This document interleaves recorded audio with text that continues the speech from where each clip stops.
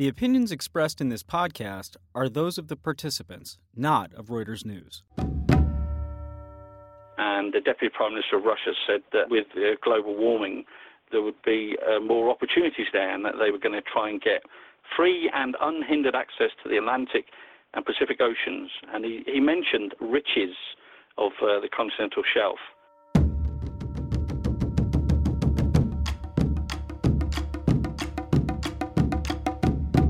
Global warming is changing many aspects of geopolitics. Even though the ice hasn't melted yet, the Arctic is becoming a battleground because of climate change. So, which nations are facing off, and what weapons are they pointing at each other?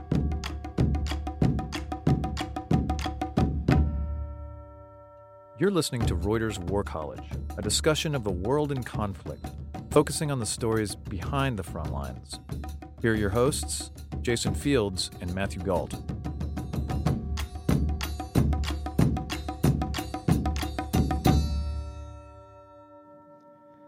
Hello and welcome to War College. I'm Jason Fields with Reuters. And I'm Matthew Gault with War is Boring. Ian Ballantyne is a former journalist and a current naval historian. He covered the Allied naval operations both during Operation Desert Storm and the war in Afghanistan. These days, he writes books about naval history and edits Warships magazine. He's here to walk us through the strategic importance of Russia's favorite new northern territory, the Arctic. So, other than a shrinking number of polar bears, what's in the Arctic that governments really want? What's in the Arctic that the Russian government really wants is mineral rights, and what they're doing is they're establishing their sovereignty over what they claim is an extension to the continent, their continental shelf, which stretches up into the Arctic. And actually, they have claimed the North Pole. They've actually sent submarines down to plant the Russian flag under the North Pole, and they aim to claim that as theirs. Is there any reason to take that kind of claim seriously from a legal standpoint? I'm not a legal expert, but if they're able to go up there and do what the British, my countrymen, did centuries ago, and just stick a flag in it and say, well, we were there first, and this stretches all the way back and is part of our continental shelf, I guess it will be hard for other people to argue against them. But certainly, I would say Canada, Norway, and Denmark are certainly going to have something to say about that. So they are basically looking at securing it by being first and being, I would say, the most brazen about making their claim.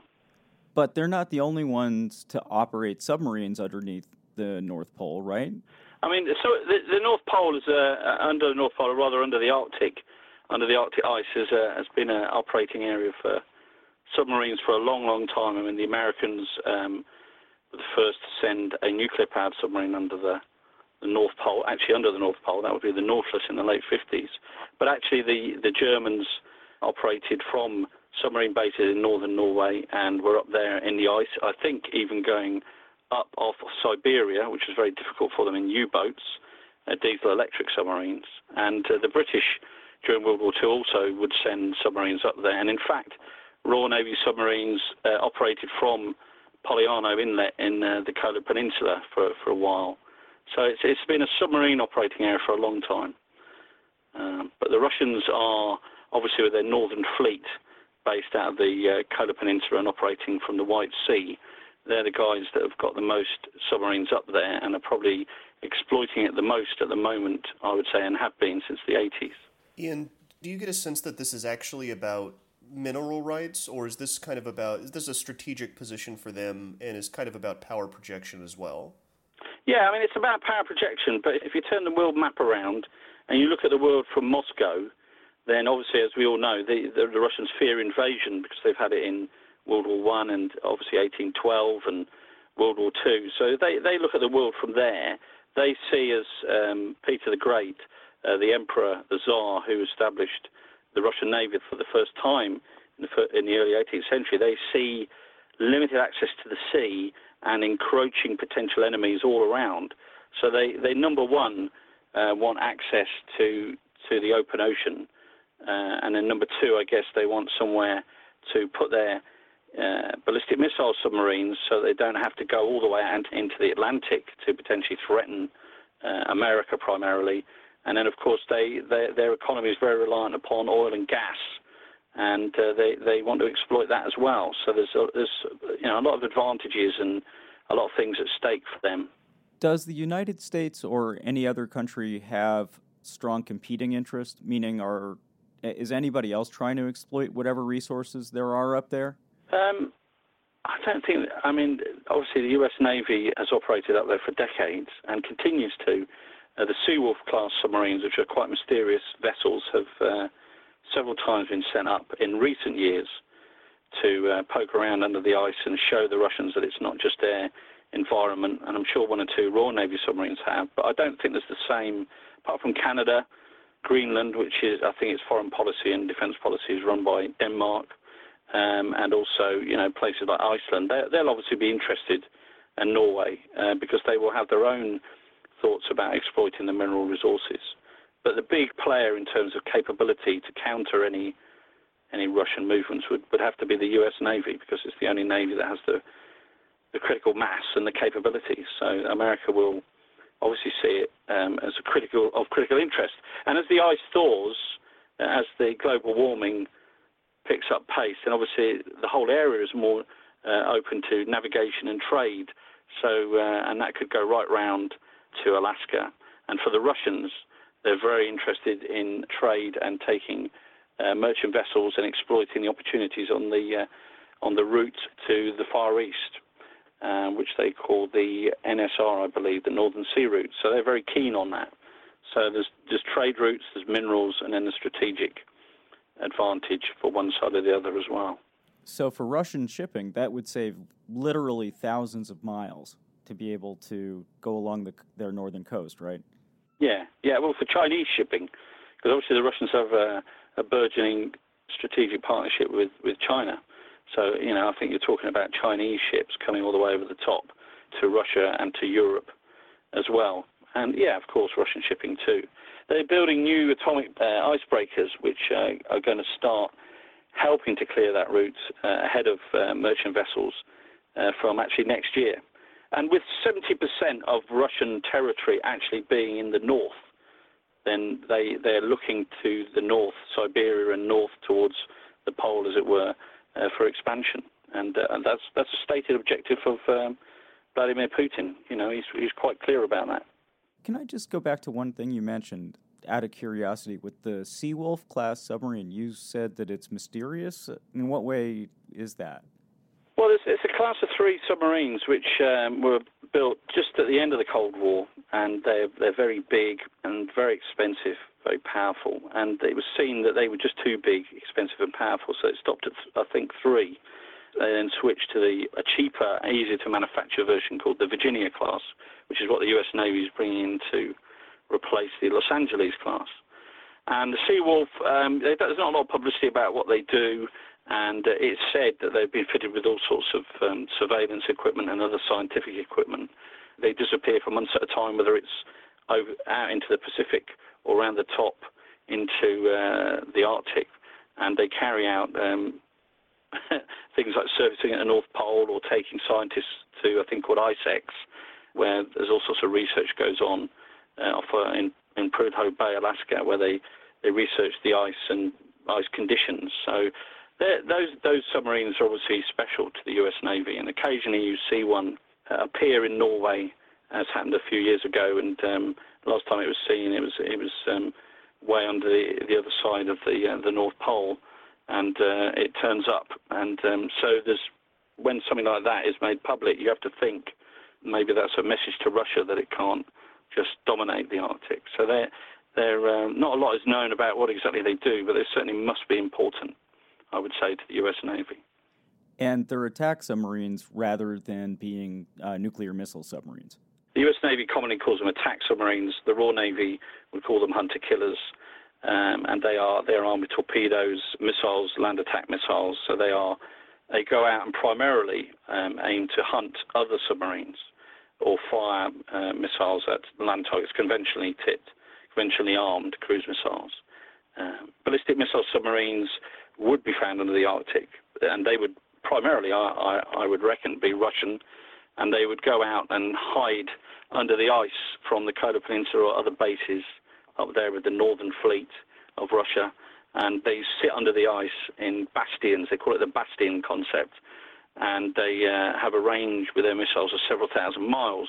So they could sit under the ice, wait for the doomsday call, surface, break through the ice and launch their missiles, and they don't have to risk trying to break out into the Atlantic and be killed by the attack submarines of NATO.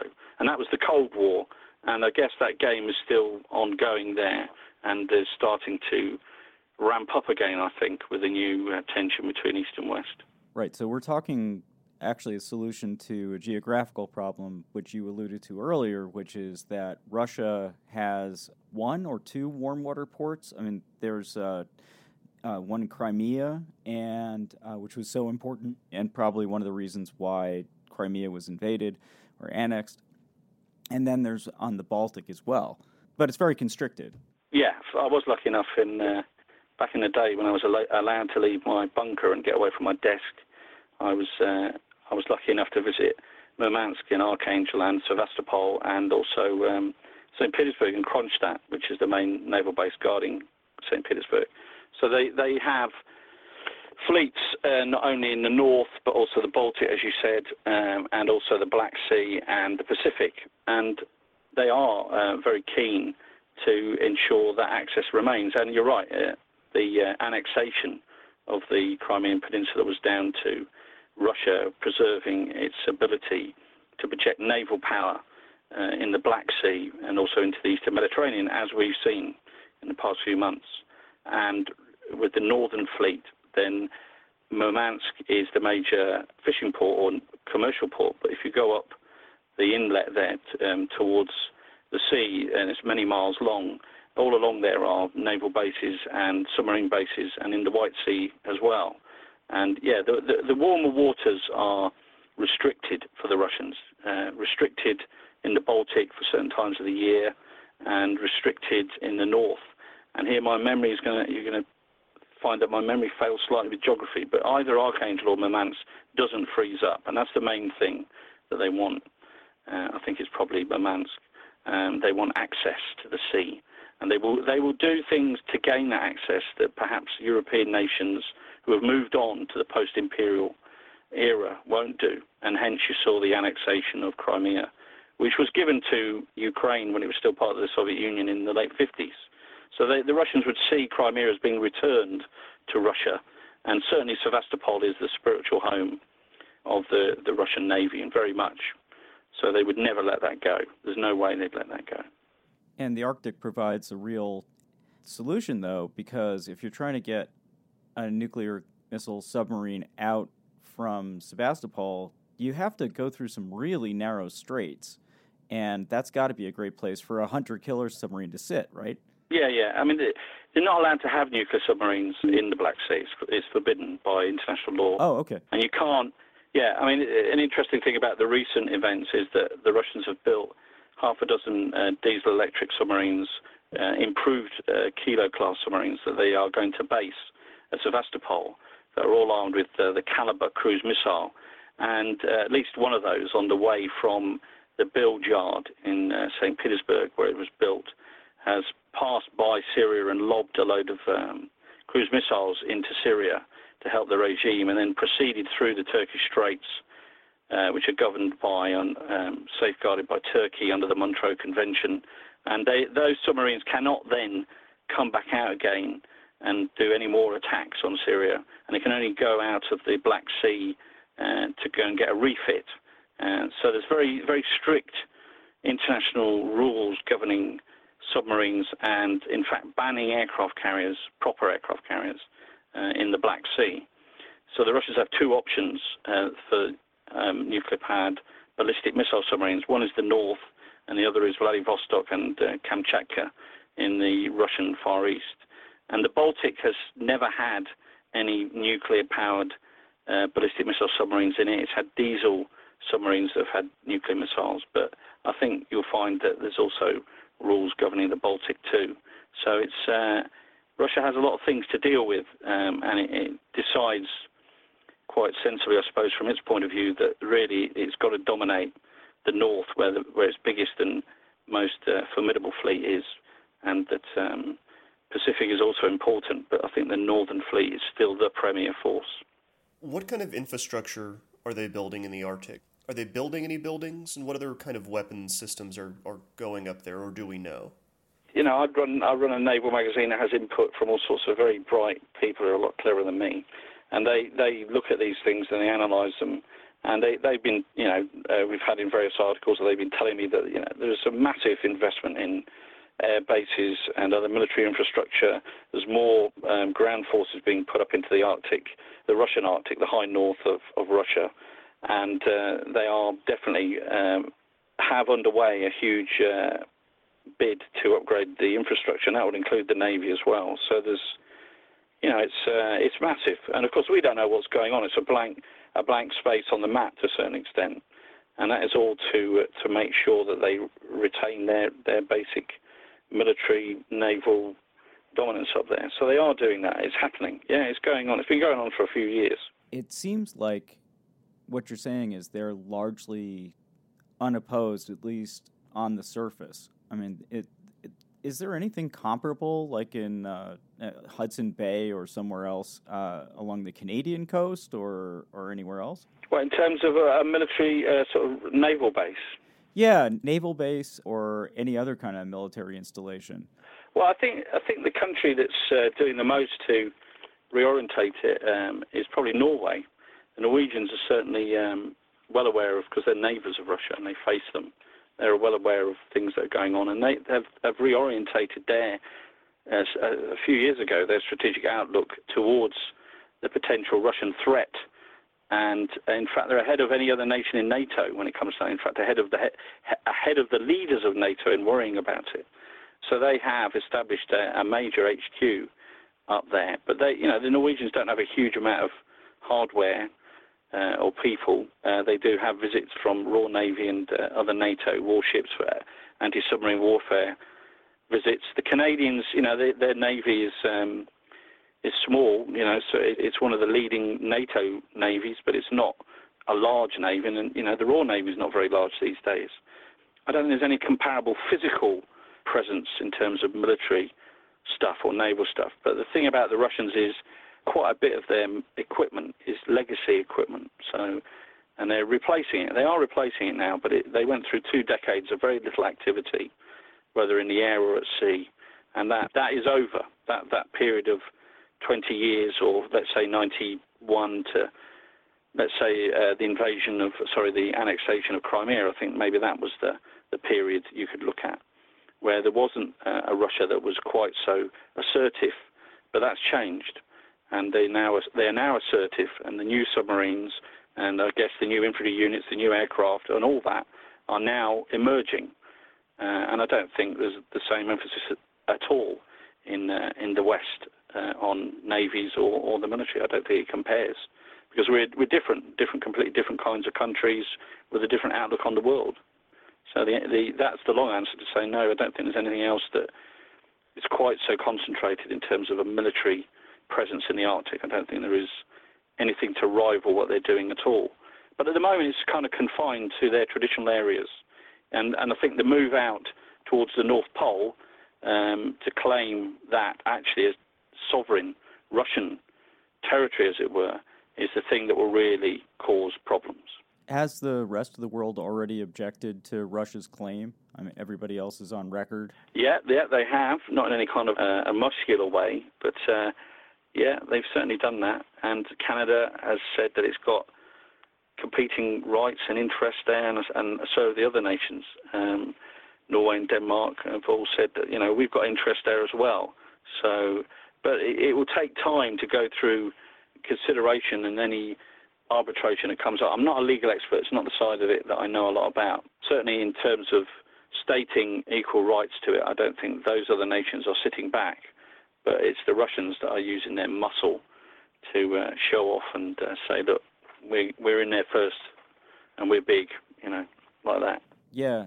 And they really have muscle here in terms of submarines in a way that they don't, we've talked on the show before about Kuznetsov aircraft carrier, which is something of a joke in a way, and they have exactly one aircraft carrier. But, I mean, as far as submarines and submarine technology go, they have a lot of submarines, and they're supposed to be world-class, right? Yeah, they are. And they're not far behind the curve, I would say. They're very close to the quality of the U.S. Navy and the Royal Navy in terms of nuclear submarines. But I wouldn't see anything. To be honest with you, I wouldn't ever see any Russian warship of any kind as a joke at all, because they are big, they're beefy, they're well protected, they've got the will to use them, and their weaponry has always been very impressive. And I visited a cruiser, I think it was the Azov, in Sevastopol in '91, just before the end of the Soviet Union, and the ship herself looked like something out of World War II. But when they brought the missiles up, they were cutting edge of modern missiles. So the Russians will always have a big punch, and certainly their improved Kilo class submarines are excellent submarines and heavily armed. And the amazing thing about the Russian Navy is that it doesn't hold back on getting a small warship and chucking a load of capability into it. So they've got new corvettes that can fire cruise missiles, and their new destroyer, the Grigorovich, I think it was called, came through the Turkish Straits a week or two ago, and that ship, not the Kuznetsov or the Peter the Great nuclear-powered battlecruiser, was used to bombard Syria, and she fired cruise missiles. So they've got a whole range of new stuff, and I wouldn't ever underestimate what they could do with the old stuff either, surface and submarine. Do we have any kind of sense of what climate change has done to the Arctic, and if that's helped or hurt the Russian cause there? They definitely see it as an opportunity. I mean, we're talking a lot about the Russians, but the U.S. Navy and the American military Department of Defense has articulated its own new policy as well a couple of years ago, at the end of 2013.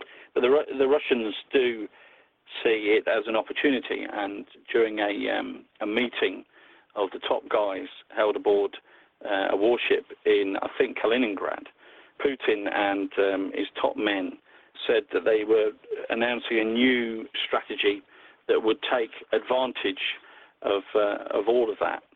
And the Deputy Prime Minister of Russia said that with global warming, there would be more opportunities there, and that they were going to try and get free and unhindered access to the Atlantic and Pacific Oceans. And he mentioned riches of the continental shelf, and said that, you know, they're going to develop those riches and preserve them for future generations. So they're looking at what's going on, and they're thinking, we're going to be in there ahead of these other guys.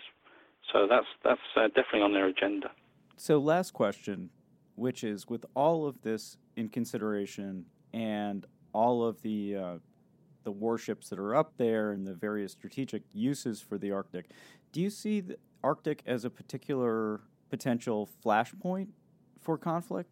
I mean, I think sometimes we get over, it's mainly down to, I suppose, sometimes media reporting and a lack of appreciation of quite the scale of the Cold War, to be honest. I mean, it's nothing like the Cold War. The Cold War was truly, truly dangerous, and there were dozens of nuclear submarines from NATO and also the Soviet Union at sea, all in, not all, but many of them in close proximity. And it was a very, very dangerous time. We just didn't know about it because it was happening out there. So there's no way that what we're seeing today compares in terms of what I would call frontline risk of a collision or an exchange of fire. There's no way it compares to that at all. But certainly compared to what we've had over the past 20 years, the period of very little activity in terms of submarines and surface warships up there, I think will draw to a close, and there will be a gradual increase. One of the main things that the Russians have always been worried about, and they're probably not so worried about that these days, was U.S. Navy aircraft carriers going into the northern waters up there through the Greenland, Iceland, UK gap into the Greenland Sea and maybe around, and then launching nuclear-armed strike jets. I don't think they see that as a problem so much now, but they've always been worried about that. And that was back in the 50s, and that was what they were really concerned about.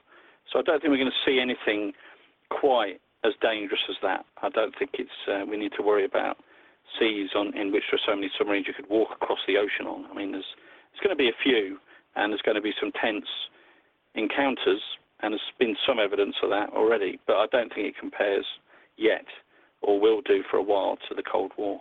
Well, Ian Ballantine, thanks so much for joining us to talk this over. Absolutely. Thank you so much. Great. Thanks for having me, and it was good to talk it over with you.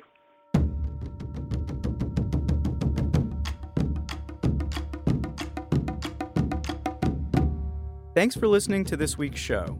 Head to iTunes and tell us what you think. Your ratings are a big part of helping other people find the show. You can also find us on Twitter. We are at war_college. The show was created by me, Jason Fields, and Craig Heddick. Matthew Galt co-hosts the show and finds our amazing guests. Our producer is Bethel Hopte.